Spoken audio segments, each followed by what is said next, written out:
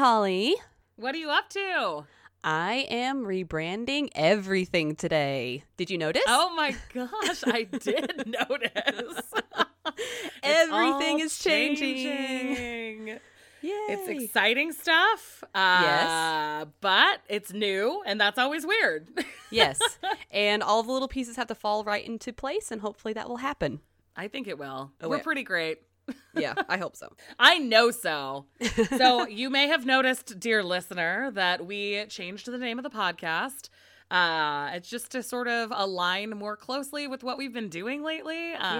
So we're shuttering the agency. It was a great time, but there's not as much of a place for it right now. So we are Wildly Tarot instead. And we've really grown into like this whole new Wildly Tarot name. So I'm excited. Yeah, I'm excited too. You have something to announce, my dear. Yes, I do have something to announce.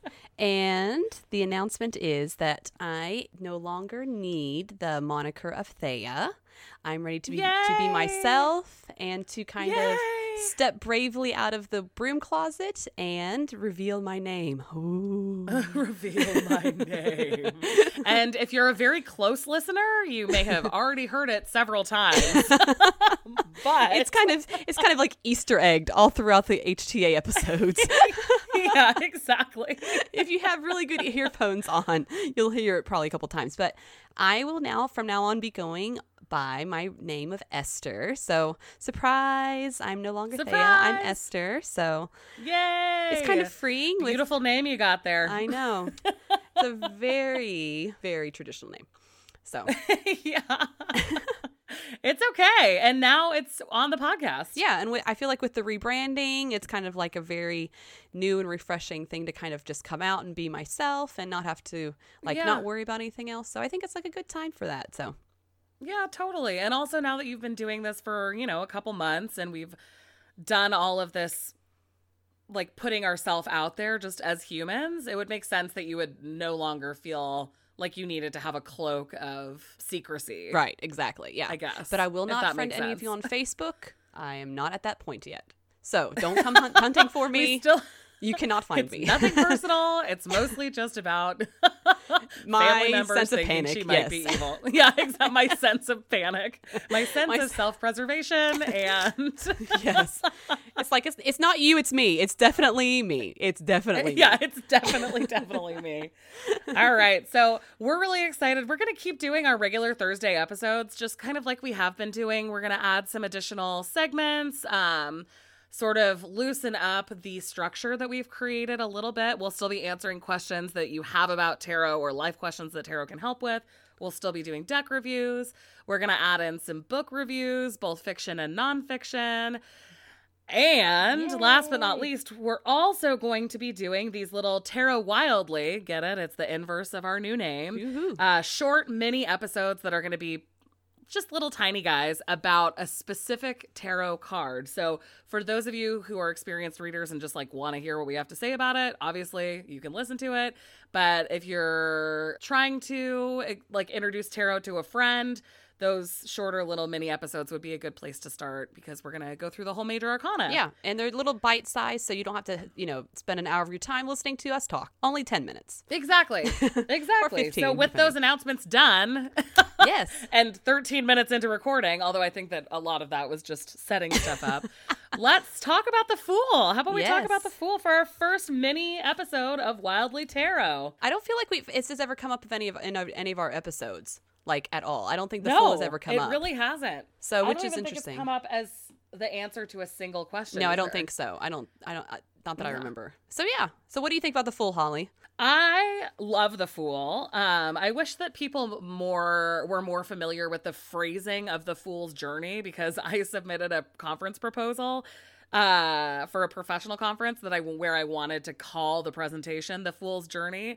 And all of my friends that I ran it past were like, I don't know, that makes it sound like you're calling students fools. And I'm like, yeah, but the Fool is like about like a new, exciting leap of faith. And like, it's not that they're dumb. It's just that they don't know. Yeah. And all of these things. Yeah. So I really like the Fool because I'm a really optimistic person, and I really feel like it's a good place to start when we're sort of rebranding everything, because there's a lot of Fool energy with us right now, just being like, we're doing it. We're stepping off this ledge. Yeah. The Fool always says to me, jump. He's always like the Shia LaBeouf gif that's like, just do it, just do it. He's the one that's like jump off the cliff, just do what, that motivating like energy. That's what to me the Fool is. So I really love seeing the Fool. It's not about like thinking things through. It's just it's just about going. Yeah, like don't overthink it. Just kind of just jump for it. So I love the card. Me too. I think that I wish that the colors were a little bit less jarring on the Rider-Waite-Smith cards because it's very, very yellow. Yes. But I just think that it's like such a good vibe. Mm-hmm. I'm so cheesy. Such a good vibe. It's like very early in the morning still, so. So when someone would see this in a reading, like in a good position, what kind of keywords kind of come to your mind about the Fool? Enthusiasm, optimism, opportunity, sort of putting the past behind you and just moving forward, not overthinking things. That sort of thing. Yeah. What about you? Hakuna Matata. Okay. For me, it's always signifying like a new beginning, like a fresh, clean slate. Nothing's on there. Like you get to make your own future, sort of thing. And it's so adventurous because like he's kind of walking off the cliff, but it's not like in a way that's dangerous. He's very confident in what he's doing. And I just love that his little dog is there, like joyfully dancing beside him. It's a good dog. Like, any kind of dog. Some people think that the dog is like nipping at the heels, like, don't come back this way. But I don't feel like the dog is like that. The dog to me is like so encouraging. Like he's your friends along for the journey, encouraging you. So to me, that's kind of like the good energy, and like the sun is there, going like signifying to me like the sun card, where there's just lots of happy energy in this card. So I always feel like it's a very, very positive card typically. Yeah. And I also think that it's about the believing in yourself part is super important, because it's not saying like make decisions rashly. It's just saying like go forward with confidence and enthusiasm with your little dog who's enthusiastic about you also. Yeah. So just like, don't think that it's about not thinking things through as much as it's about trusting your gut. Mm-hmm. And I love that a lot. Like, what is your gut telling you to do? What's your intuition telling you to do? Like, make action happen based on that.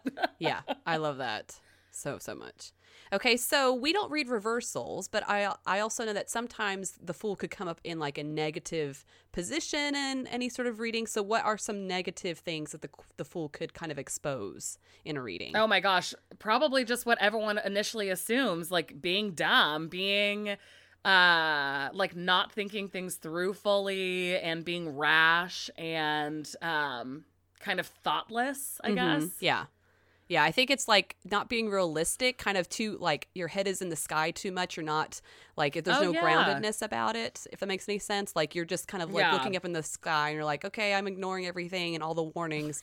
Like the dog at that point in a negative position, would the dog be like, hey, look, you're about to go off the cliff. Yeah. So excuse me, what are you doing?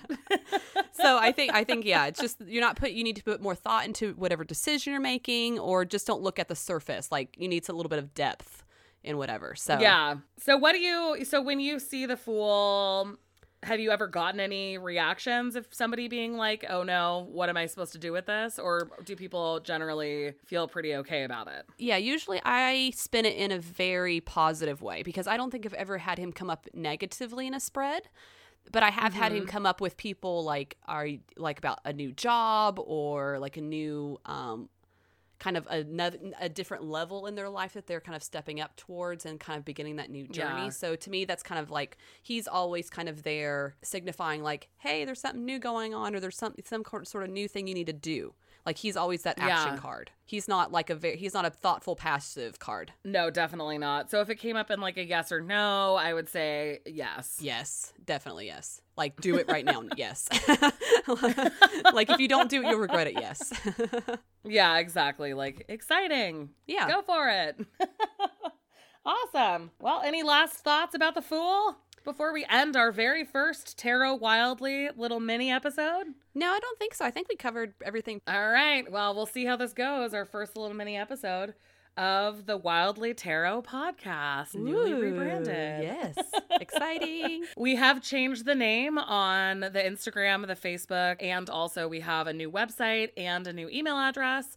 So we are wildlytarotpodcast@gmail.com now. And our Instagram is I'm just Wildly thinking, Tarot our Instagram Podcast. is @Wildly Tarot Podcast. And our website is wildlytarot.com or wildlytarotpodcast.com. And you can find us in all the normal places. Yeah. So date your podcasts or wherever you find us. And Yeah. we'll see you on Thursday. We'll see you on Thursday.